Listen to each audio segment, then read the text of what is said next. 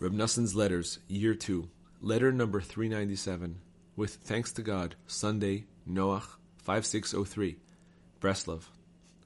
Warm greetings to my dear, honored friend, the learned, distinguished, and illustrious Reb Avraham Ber, may he live, along with all his precious children, may they live. Thank God, I am alive and well. Praise God, the days of the festival passed in peace and joy with God's help.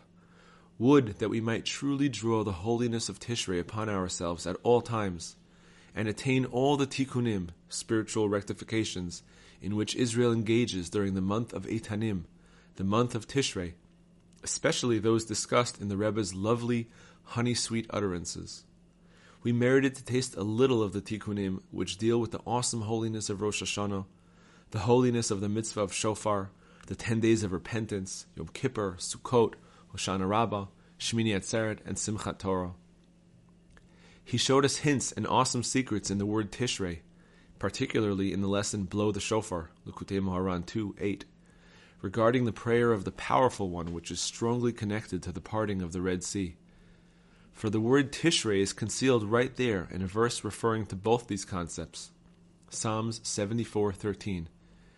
With your might you shattered the sea, you broke the serpents' heads upon the water.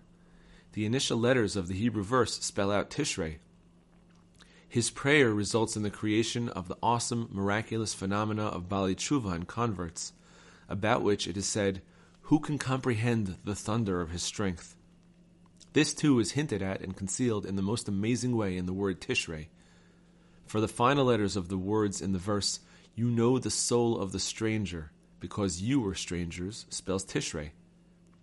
Who has heard anything like this? Who has seen such things?